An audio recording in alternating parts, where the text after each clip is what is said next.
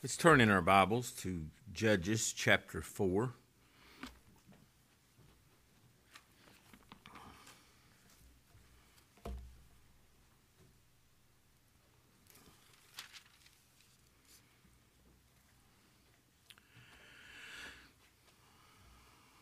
We'll begin reading in verse 1, Judges chapter 4. And the children of Israel again did evil in the sight of the Lord when Ehud was dead. Ehud's the one that was left-handed and took a dagger about 18 inches long and killed the king of Eglon, the king Eglon. When did they do evil? After he died, after his influence, after his guidance, and that is repeated all through this book. And the Lord sold them into the hands of Jabin, king of Canaan, that reigned in Hazor. Now the captain of whose host was Caesarea, which dwelt in Heratath of the Gentiles. And the children of Israel cried unto the Lord, for he had 900 chariots of iron. This man who was under Jabin the king. In 20 years, he mightily oppressed the children of Israel. And Deborah, the prophetess, or the poet, the one who would write poems and sing songs, the whole chapter 5 is about her song of praise. She judged Israel at that time. And she dwelt under the palm tree of Deborah between Ramah and Bethel, Mount Ephraim, and the children of Israel came up to her for judgment. And she sent and called Barak, the son of Abiahim, out of Cajith Naphtali, and said unto him, Hath not the Lord God of Israel commanded? She has a word from the Lord for this man named Barak. Go and draw toward Mount Tabor, and take with thee 10,000 men of the children of Naphtali and the children of Zebulun. And I will draw thee to the river Kishon, Syria, the captain of Jabin's army. You go down here, and I'm going to draw his army down to this place with his chariots and his multitudes, and I will deliver him into thine hand. He said this is what he was going to do. And Barak said unto her, If thou wilt go with me, then I will go, but if thou wilt not go with me, then I will not go. And she said, I will surely go with thee, notwithstanding the journey that thou takest shall not be for thine honor, for the Lord shall sell Caesarea into the hand of a woman. And Deborah arose and went with Barak to Kadesh. Barak called Zebulun and Naphtali to Kadesh, and he went up with 10,000 men at his feet, and Deborah went up with him. Now Heber the Kenite, which was of the children of Hobab. Now Hobab was the father-in-law of Moses, had severed himself from the Kenites, and pitched his tent in the plain of Zaanannim, which is by Kadesh. And they showed Caesarea that Barak the son of Adonahim had gone up to Mount Tabor. And he gathered together all his chariots, this man, over all these 900 chariots, his chariots of iron, and all the people that were with him from Harosheth of the Gentiles unto the river Kishon. And Deborah said to Barak, Up, for this is the day in which the Lord hath delivered Caesarea into thine hand. Is not the Lord gone out before thee? So Barak went down from Mount Tabor, and 10,000 men after him. And the Lord discomfited Syria and all his chariots and all his host with the edge of the sword before Barak, so that Syria lighted down off of his chariot, and he fled on his feet. He's scared to death, running as a coward.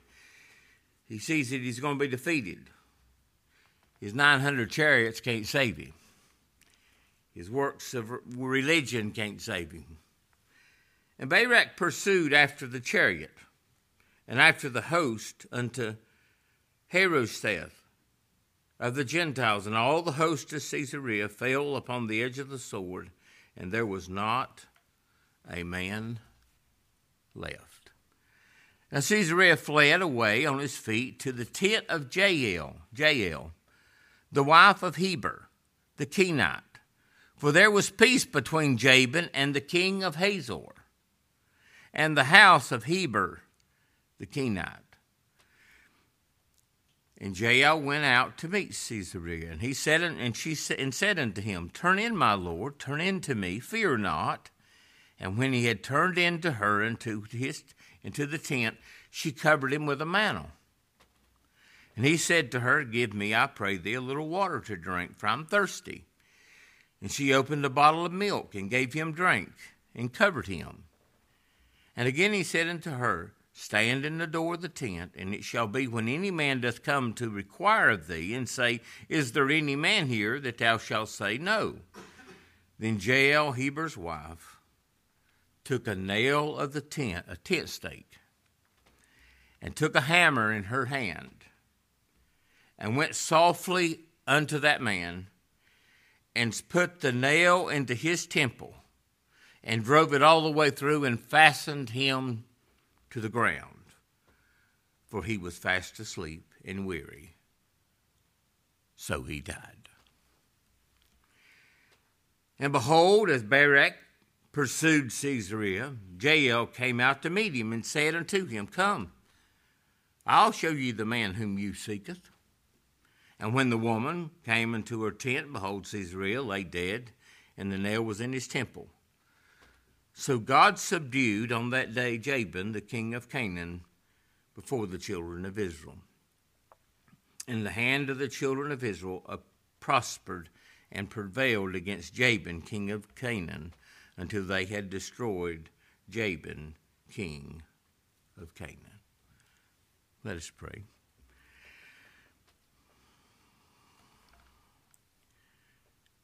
Father, as we come to your word, come to this passage of Scripture, may you reveal yourself to us, that you're the God who destroys our enemies. And we realize that we have many enemies without and many within, and only you can set us free. Help us today to look to you for all things. Give us eyes to see, ears to hear, and hearts to believe. May you be exalted and honored, and we ask this in your name. Amen.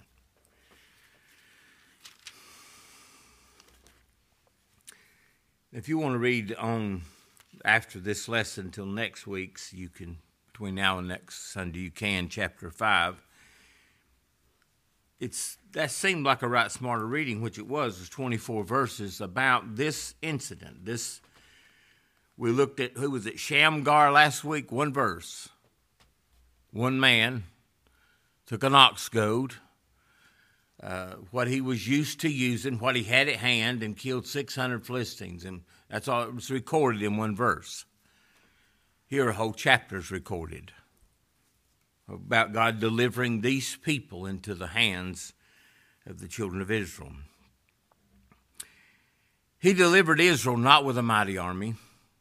And it seems odd that he usually doesn't use that big a number, but that whole number, 10,000, is not what killed this man. It was one woman with one stake in the temple. It's what turned the whole army. This man was over all the army of the king of Canaan. He killed him. He destroyed him. Shamgar, someone said, like a preacher of the gospel, who uses the only tool at his disposal. What do we use? We use the Scriptures. It's not the only tool. It is the tool. It's pleased God through the foolishness of preaching to save them which believe. Not some other gospel. The gospel of Christ that honors him. He gets all the glory. He gets all the glory. It's kind of like, Barak said, now, Deborah, I'll go if you go with me. She said, okay, I'll go with you. But you're not going to get the honor. The Lord's going to give it, he said, to a woman. It was two women, Deborah and Jael. They were the ones that those are the ones the Lord used. We read a chapter like this, and I know most of you, the first thing comes to your mind, you go, well, that's a little different. Because God, we know he didn't call any disciples that were women. He doesn't call women to preach. But that doesn't mean the Lord can't use women. He used this woman. She told Barak. He didn't speak directly to Barak. He spoke to this woman, and she said, this is what you're to do. And that's what he did. That's what he did. And as I thought about that, I thought about Sarah. Now, she's not referred to as a prophetess, but she told Abraham, Ishmael and Hagar have to go. That was God speaking to Abraham through that woman. And he had to send them away. They can't stay here. The Lord raised up this, she's referred to here as a prophetess, that had rest for 80 years. But now, after Ehud is dead, and it always happens after the judge, as soon as the judge dies, they go right back to worshiping idols. He raises her up as a prophetess, a songwriter, to be a judge of his people. There was other prophetess it mentions in the scripture. If you want to turn to this one in Luke chapter 2, a woman named Anna.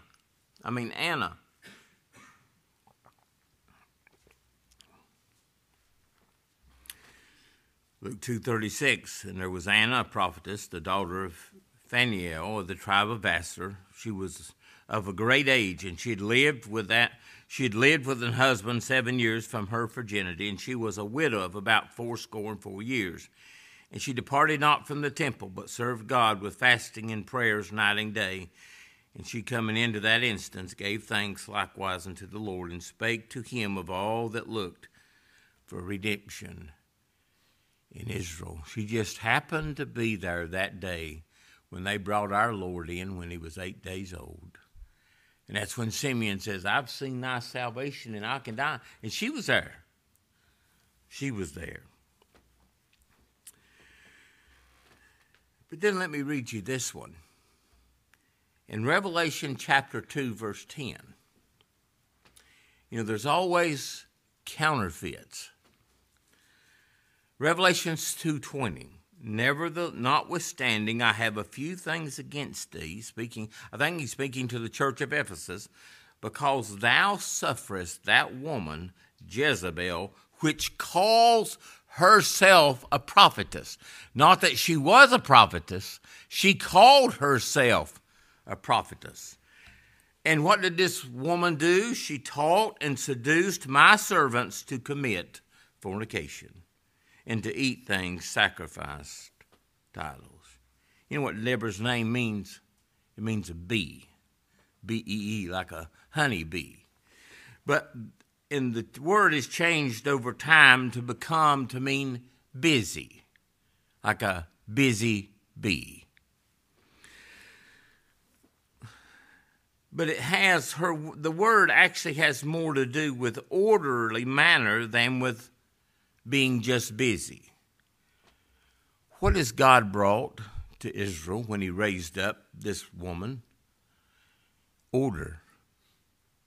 Without a leader, there's no order.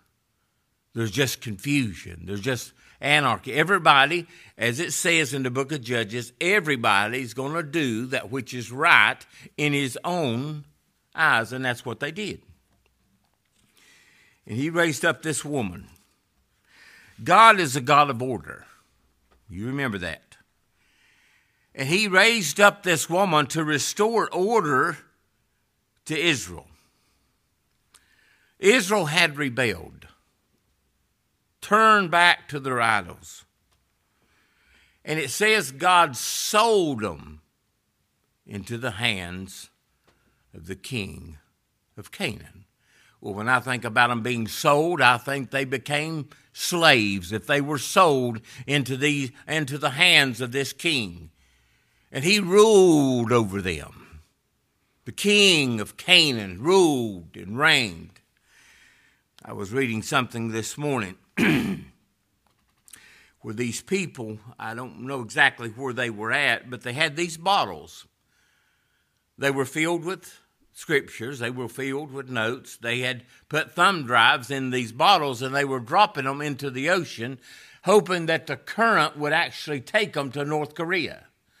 Because under that regime, if you claim to be a Christian, you're put to death. And when they say, if we sing a song and give God the glory, may God be exalted, they talk about Kim Jong-un. He thinks he's God. Can you imagine? That could have been like Israel. We don't know, but they were sold unto this man. He bought them. And you know what sin does? It will rule over you. There's no resisting it. You can't resist sin. We don't have the ability to stop sinning. We don't. Whether it's this man, it's always raising its his ugly head. And then what happens? We go into captivity. We go into oppression. Jabin, the king, had a mighty man in his army named Syria. He will later prove, as we've already read, to be a coward. To be a coward. And he will flee for his life. Remember the scripture, I don't remember exactly where it is, but it said the wicked flee when no man pursues. Why is he fleeing? He's afraid for his life. You mean his 900 chariots of iron couldn't save him? No. And I thought this was ironic also. You heard me mention, I think last Sunday, about watching something on the History Channel. They were showing these weapons, ancient weapons of warfare. And everybody talks about the chariots of Egypt, that they could move so fast and shoot arrows from the chariots. But one of the worst things they had these chariots, and on each side where the axles come out, they had sharp swords about 6 feet long. And these things are just spinning. That's what it has reference to here. These are his chariots of iron. You know what they were? Killing machines. Isn't it sad the money we spend just to kill people? He had these 900 instruments of war. And you know what? That's what men trust in. It doesn't matter how many ballistic missiles anybody's got. It doesn't matter. Our Lord's in control of all of it. This man thought, we can rule because we're going to strike fear in men. You don't want to mess with us. I tell you a little secret. One you don't want to mess with is God. Kiss the Son lest he be angry and you perish from your way. Just a little. His name means battle array. And it talks about him trusting in his chariots. His name does not suggest that he was a great leader himself or a man of war, but this is what he trusted in. What do most men trust in? They trust in themselves. They trust in their own strength. And when a man gets afraid, he's going to run somewhere. Why did he run to this woman's house? Because he thought they were friends with the king. He thought he could find a safe place. But what he thought was a safe place ended up being the place where he was killed.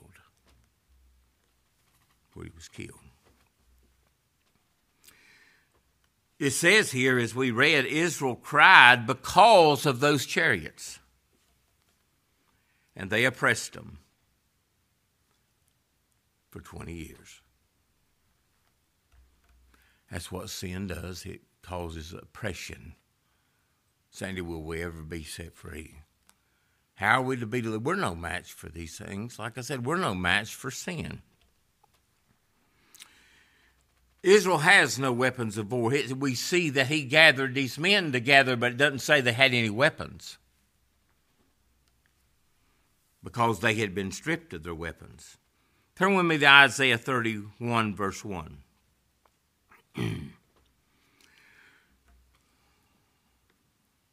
Many times in scriptures it makes reference to Egypt.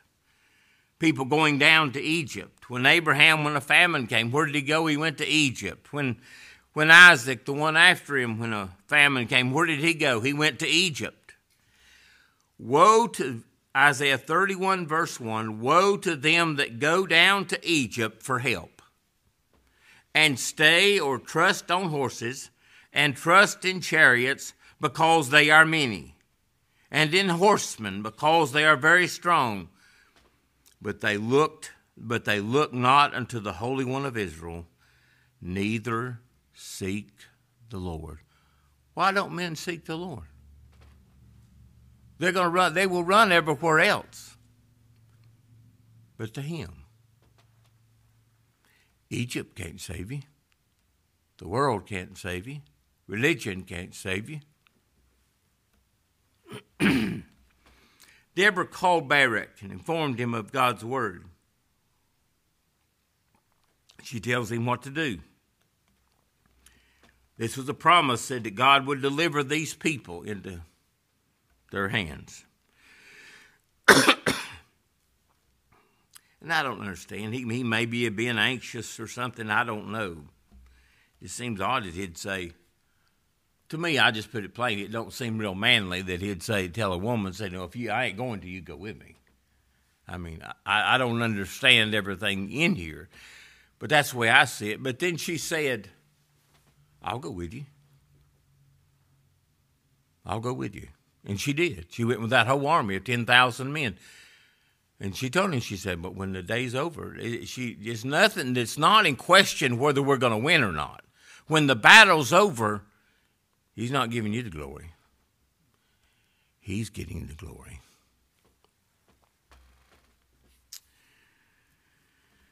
And she goes with him. Israel defeated the enemy in all the chariots of war. You know, that's what Pharaoh was trusting in. We don't know how many chariots he had when he let them go. Then he changed his mind. He said, I'm going to get them. Go get all my chariots. Strike fear in them. And they get right up against Israel and can't touch them.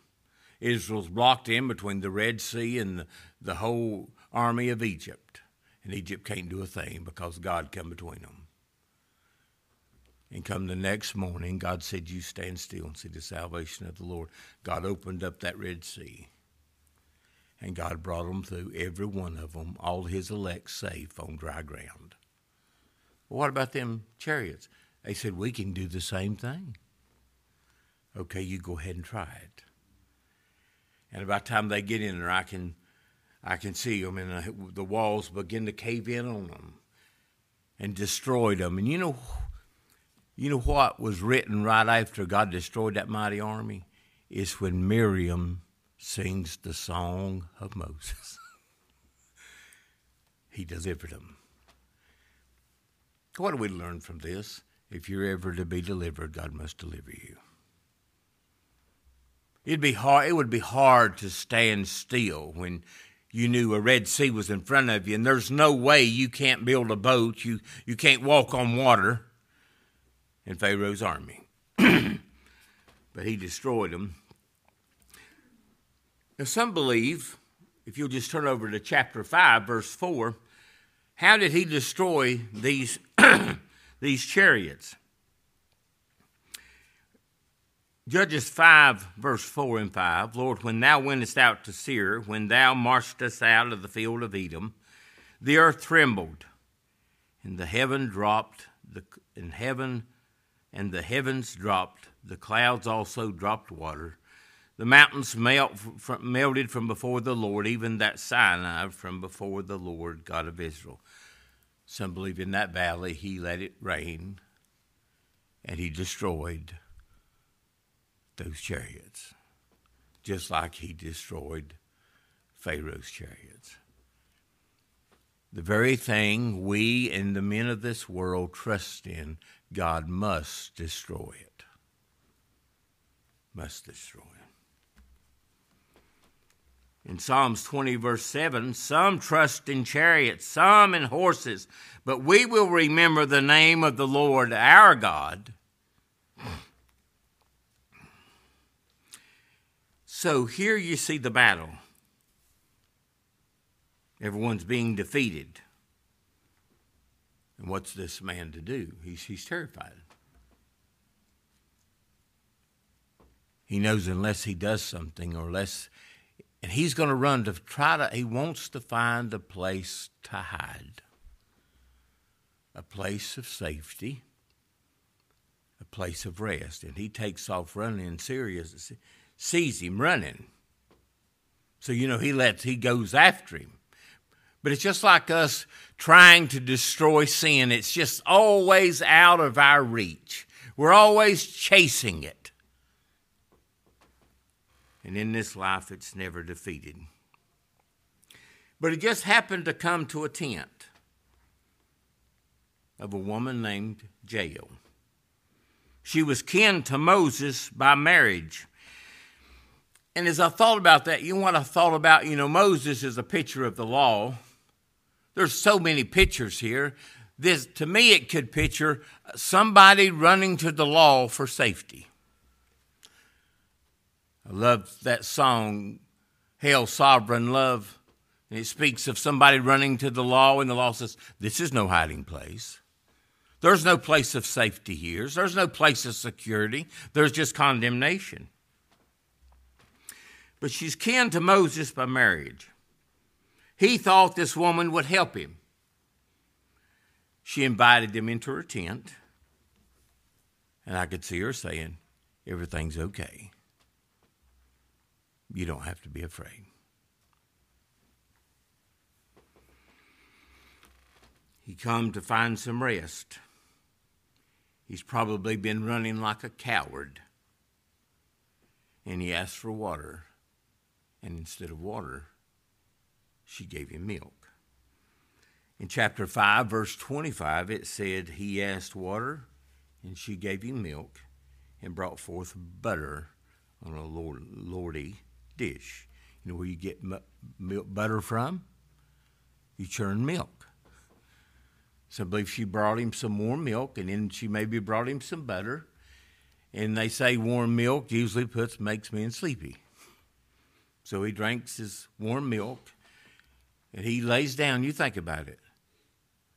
He's deceived into thinking that everything's okay. But he'll never wake up. He's laying there asleep, safe, not a care in this world. She came to the tent. He came to the tent hoping to find refuge and rest. Now he's asleep, not fearing any danger. And someone said instead of finding rest, he gets a splitting headache. I mean, you imagine, she's just a woman. I don't know how, I'd say those steaks are pretty good size. And she takes that steak, and you go, man, how horrible. That man pictures sin.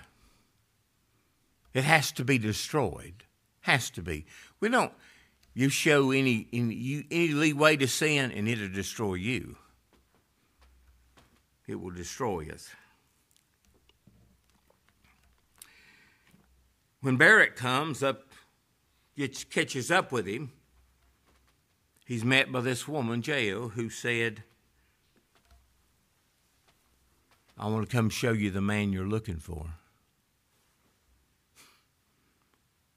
You imagine what the man thinks when he walks into that tent and see that man's head nailed to the floor. Here's the one you're looking for. You don't have to worry about him anymore. He's dead. I know we sin. We know that there's not a question about that. But sin shall not have dominion over you. Now, so we do sin. But sin does not have dominion over us. Why? He's dead. Dead. When Christ died, he satisfied the law. And the one who gets the victory here is Deborah and this woman. God in his providence brought this man to this woman. Why didn't she go to somebody else's tent? And she destroyed him there in that place which he thought was a place of safety. He enabled this woman to do this.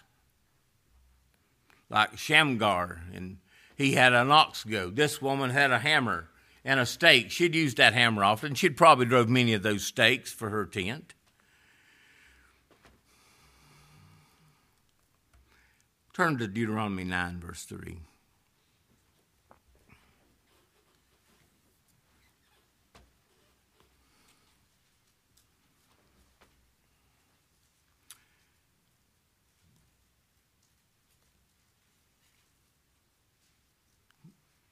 The law of God kills all of his enemies. But you know what? It's not just the law. I know the law, God kills and he makes alive. But it's grace that delivers. The grace that sets a man free. Grace. Grace. If you're set free, it's because of grace. You're not under the law, but we're under grace. Sin shall not have dominion over you. We're not under the law. We're under grace. Deuteronomy 9:3. Understand therefore this day that the Lord thy God, the Lord thy God is he which goeth over before thee. As a consuming fire, he shall destroy them, and bring them down before thy face. So shalt thou drive them out, and destroy them quickly, as the Lord hath said unto you. He will destroy them. In all these judges, all through this book, here's what we're going to see. We see this reoccurring theme. Sin, oppression. They're taken into captivity, and when they're taken into captivity, then they call upon the Lord. He raises up a deliverer. He delivers them. Then you see destruction of the enemy. And in some way you see a picture of God preaching the gospel to set his people free. And that's what it does. Repeating these cycles. People say, well, I can't understand why things are so bad. You know what it is? It's just repeating a cycle. It's just over and there's nothing new under the sun.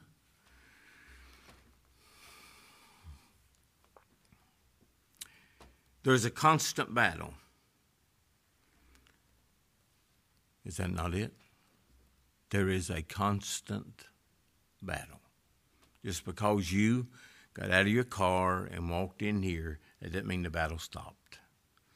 The battle's in here. The battle's in here. It rages. And only God can deliver us. Only he can deliver us.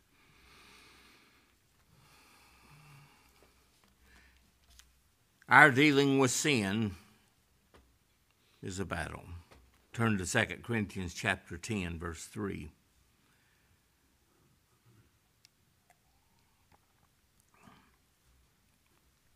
Second Corinthians 10, verse 3. Though we walk in the flesh, we do not war after the flesh. For the weapons of our warfare are not carnal, but are mighty through God to the pulling down of strongholds. We're not going to go get us a sign and go down here at the interstate or down in front of Walmart and start picketing. That's not the weapons we use. We use the weapon right here. We use the preaching of the gospel. That's what he's ordained. It's not carnal. Weapons of our warfare are not carnal, but mighty through God to the pulling down of strongholds. A stronghold is something that's been there a long time. They have a stronghold. This king of Canaan, he had a stronghold over Israel. Casting down imaginations. What are imaginations? You have an imagination. You have a mind. It's an image in your mind. Men have an image in their mind, in their imagination, what they think that God is like. Somewhat, you know what I'm talking about. Casting down imaginations and every high thing that exalteth itself against the knowledge of God, and bringing into captivity every thought to the obedience of Christ. What did the man say when he when Naaman the Syrian came to Elisha's house? I thought. That thought has to be thrown down. I thought he would come out and make a big show. That's what I thought. Every thought. Don't you wish you could control your thoughts? You can't. Our first thought is always, what are we going to do? What are we going to do? Wonder what this man thought when he sees all the chariots being destroyed. What's the first thought? I've got to run. I thought this would work. We see how it worked out. Every thought to the obedience of Christ.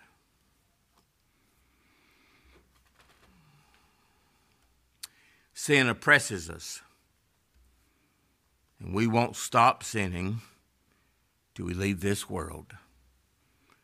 You're not improving. You're not getting better. If anything, it seems this way. It seems to me that we get worse. The old man, he's just getting older. He just has more tricks, and he wants to deceive us. And you know what the main thing sin wants to do? It wants to turn you from Christ. That's it. Barak, the believer, he's prepared for war. You know how he prepared? He rested upon the promises of God. He said, God's going to deliver the army in your hand. Well, how do we fight the battle? How are we prepared for war? We rest upon the promises of God. There's more of us than there are him. He says, I will never leave you nor forsake you. That's what he said. And he didn't. Now, Israel, it may seem like he left them alone for a while, for 20 years. But he delivered them. You know why? They're his people. He's bound to care for them and protect them. And he may chasten them because he loves them. Those that I love, I rebuke and chasten. That's a promise. It's not a threat. It's a promise. Deborah, who pictures the prophet, the word of God, whose promises are sure victory. Now, you may battle in this world, but I can tell you this from God's word. His promises, you will have sure victory. Why? He's won the victory. He's defeated every enemy. Sin is a mighty foe with many chariots of war to come against us. Sin wounds us. The longer we are in this fight, the more we are made to realize that we cannot win on our own.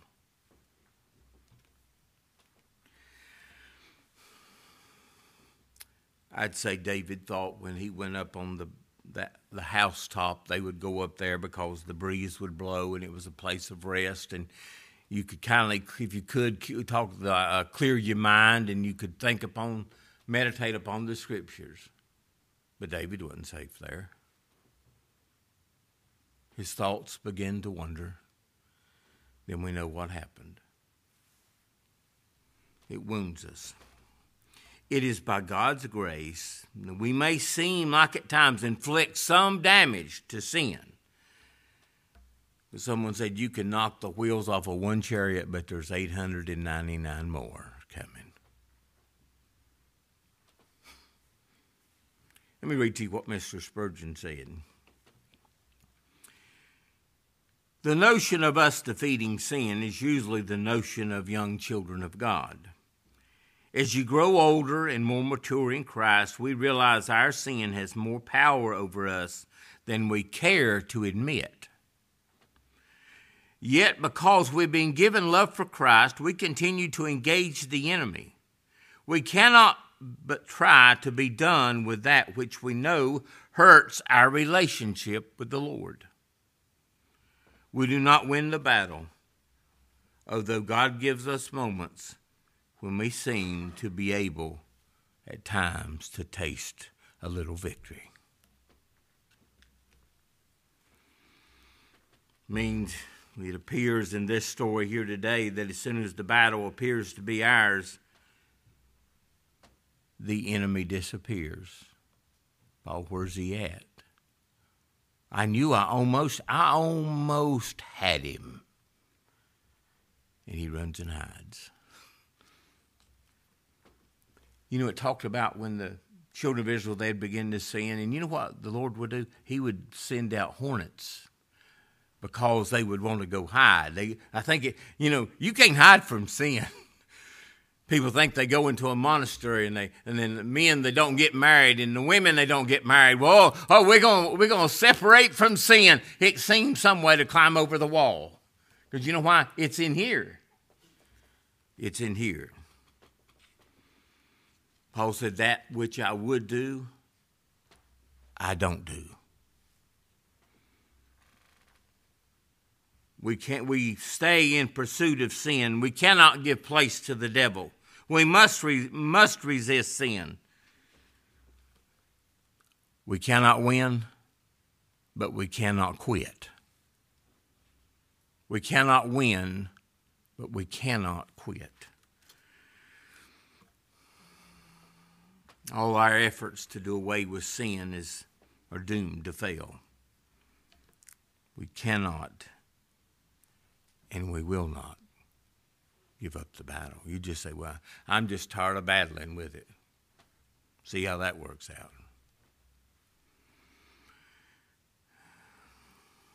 When we find that our enemy has outrun us and hid from us, we see a woman who comes out to meet us. Now she could be a picture of the church. She has a message. And her message is, let me show you your enemy. The one you were battling, he's dead. Christ put away sin by the sacrifice of himself. He was made sin for us who knew no sin.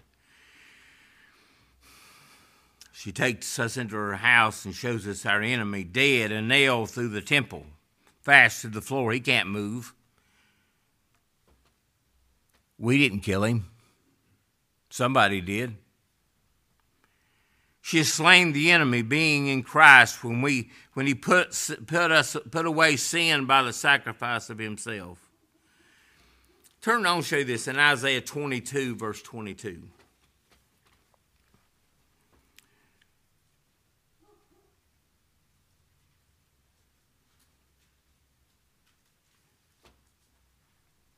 You know that man couldn't move if he wanted to. He's unmovable. Isaiah 22:22, in the key of the house of David will I lay upon his shoulders, so he shall open and none shall shut. And he can shut and none can open, and I will fasten him as a nail in the sure place.